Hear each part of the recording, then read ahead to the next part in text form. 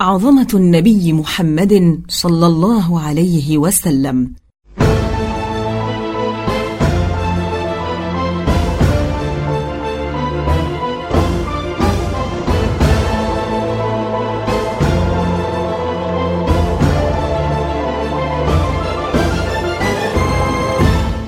الحمد لله رب العالمين، والصلاة والسلام على سيدنا محمد أشرف المرسلين. إخوة الإيمان، إذا كان الرسول صلى الله عليه وسلم نعمة أنعم الله به علينا، فإنه حري بنا حينما نتذكر النعمة نتذكر المنعم بها ونشكره عليها، وهذا الشكر يستوجب منا أن نتمسك بكتاب الله تعالى وسنة رسوله صلى الله عليه وسلم، مصداقا لقوله تعالى: لقد كان لكم في رسول الله أسوة حسنة لمن كان يرجو الله واليوم الآخر. فما أعظم هذه النعمة وما أعظمك يا رسول الله، وقد منحك الله سبحانه من كمالات الدنيا والآخرة ما لم يمنحه غيرك من قبلك أو بعدك. وقد أعطاك الله في الدنيا شرف النسب وكمال الخلقة وجمال الصورة وقوة العقل وصحة الفهم وفصاحة اللسان وقوة الحواس والأعضاء والأخلاق العلية والآداب الشرعية من الدين والعلم والحلم والصبر والزهد والشكر والعدل والتواضع والعفو والعفة والجود والشجاعة والحياء والمروءة والصمت والتؤدة والوقار والهيبة والرحمة وحسن المعاشرة ما لا يستطاع وصفه وحصره.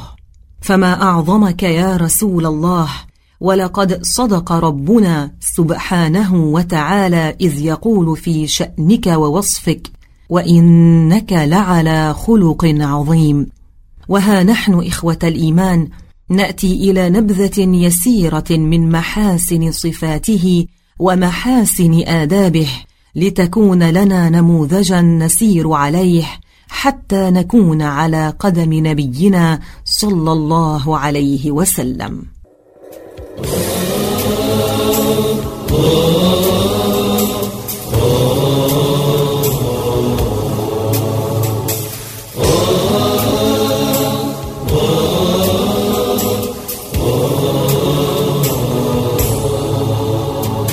يا رسول الله يا حبيب الله يا رسول الله يا نبي الله، يا رسول الله يا حبيب الله يا رسول الله يا نبي الله. نبدأ بالكلام عن نسبه صلى الله عليه وسلم. أما شرف نسبه وكرم بلده ومنشئه، فإن نسبه صلى الله عليه وسلم ينتهي إلى إسماعيل بن إبراهيم، نسب شريف وآباء طاهرون وأمهات طاهرات، فهو من صميم قريش التي لها القدم الأولى في الشرف وعلو المكانة بين العرب، ولا تجد في سلسلة آبائه إلا كراما ليس فيهم مسترذل، بل كلهم سادة قادة. وكذلك أمهات آبائه من أرفع قبائلهن، وكل اجتماع بين آبائه وأمهاته كان شرعيا بحسب الأصول العربية، ولم ينل نسبه شيء من سفاح الجاهلية، بل طهره الله من ذلك. روى مسلم عن واثلة بن الأسقع قال: سمعت رسول الله صلى الله عليه وسلم يقول: إن الله اصطفى كنانة من ولد إسماعيل، واصطفى قريشا من كنانة، واصطفى من قريش هاشما، واصطفاني من بني هاشم.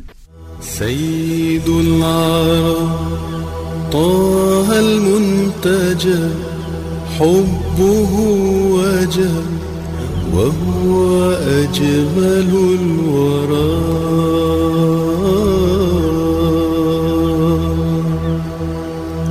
خير من رجا بدر في الدجى واسع الحجى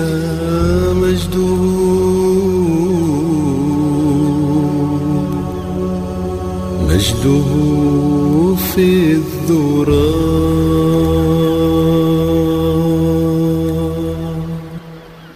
كمال خلقته صلى الله عليه وسلم. أما صورته وجماله وتناسب أعضائه وحسنه فقد جاءت الآثار الصحيحة المشهورة بذلك، وكثر الواصفون لحسن جماله صلى الله عليه وسلم، ومنها أنه كان أبيض مشربا بالحمرة، أزهر اللون، ظاهر الوضاءة، واسع الجبين، كث اللحية، سخل الخدين، أبيض الأسنان، إذا تكلم كأن النور ينهمر من فمه. ويكفي في وصفه قول أبو هريرة رضي الله عنه: ما رأيت شيئا أحسن من رسول الله صلى الله عليه وسلم، كأن الشمس تجري في وجهه. ووصفه بعض أصحابه فقال: كان رسول الله فخما مفهما، يتلألأ وجهه تلألؤ القمر ليلة البدر. وأخرج البزار بإسناد حسن عن عائشة رضي الله عنها قالت: تمثلت في أبي وأبيض يستسقى الغمام بوجهه، ربيع اليتامى عصمة للأرامل. فقال أبي، تعني أبا بكر: ذاك رسول الله صلى الله عليه وسلم، وهذا البيت هو نعت عمه أبي طالب في لون وجهه عليه الصلاة والسلام. سيد العرب طه المنتجى حبه وجه وهو أجمل الورى، خير من رجا بدر في الدجى واسع الحجى مجده في الذرى. سيد العرب طه المنتجى حبه وجب وهو أجمل الورى، خير من رجا بدر في الدجى واسع الحجى مجده في الذرى. أنجد غريب الدار في قلبه انكسار منه الدموع غزار كميت يرى. أنجد غريب الدار في قلبه انكسار منه الدموع غزار كميت يرى.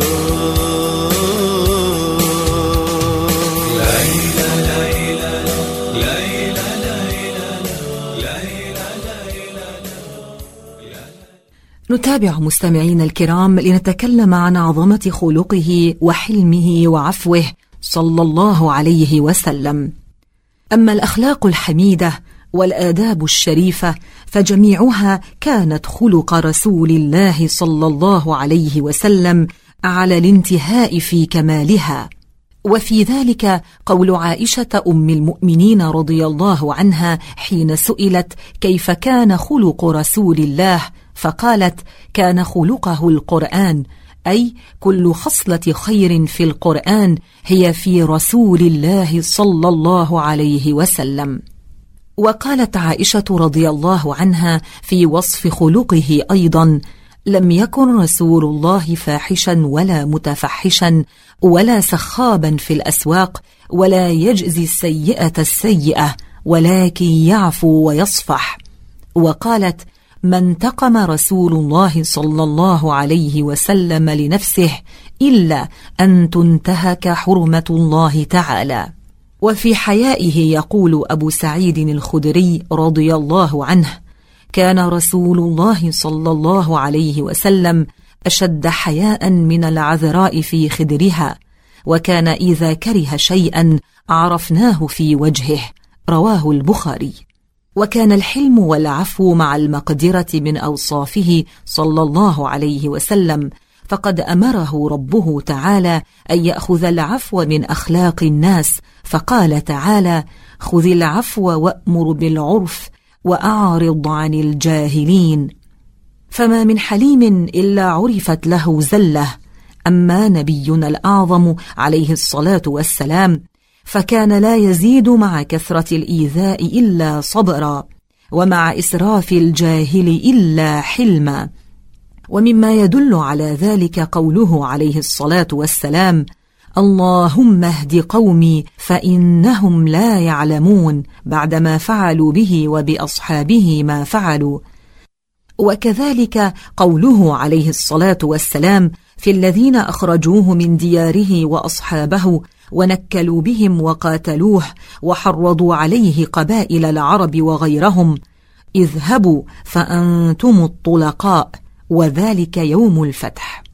وروى أنس بن مالك رضي الله عنه قال: كنا مع النبي صلى الله عليه وسلم وعليه برد غليظ الحاشية، فجذبه أعرابي بردائه جذبة شديدة حتى أثرت حاشية البرد في صفحة عنقه، ثم قال: يا محمد، احمل لي على بعيري هذين من مال الله الذي عندك، فإنك لا تحمل لي من مالك ولا من مال أبيك. فسكت عليه الصلاة والسلام، ثم قال: المال مال الله وأنا عبده، وأعطاه ما طلب. فهل هناك في الحلم والعفو في مثله صلى الله عليه وسلم؟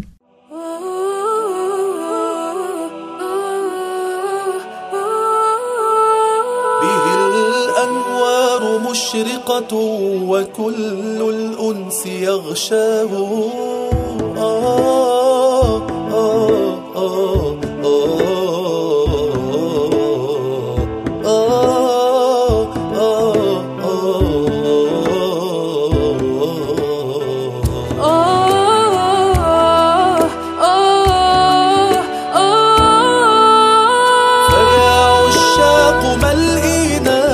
ما الأنوار لولاه.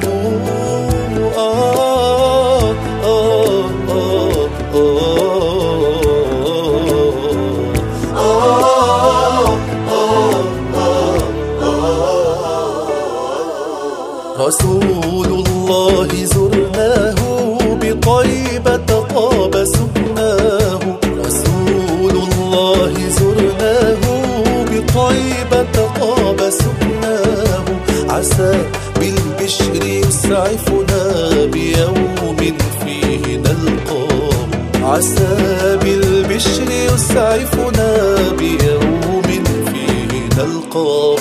وقفنا في مقام القرب نرجو من عطاياه، وعند القبة الخضراء تطيبنا بذكراه.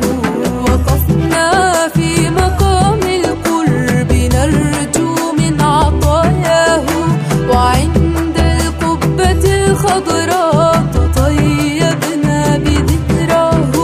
فيا للعاشق المغروم تحكي الوصف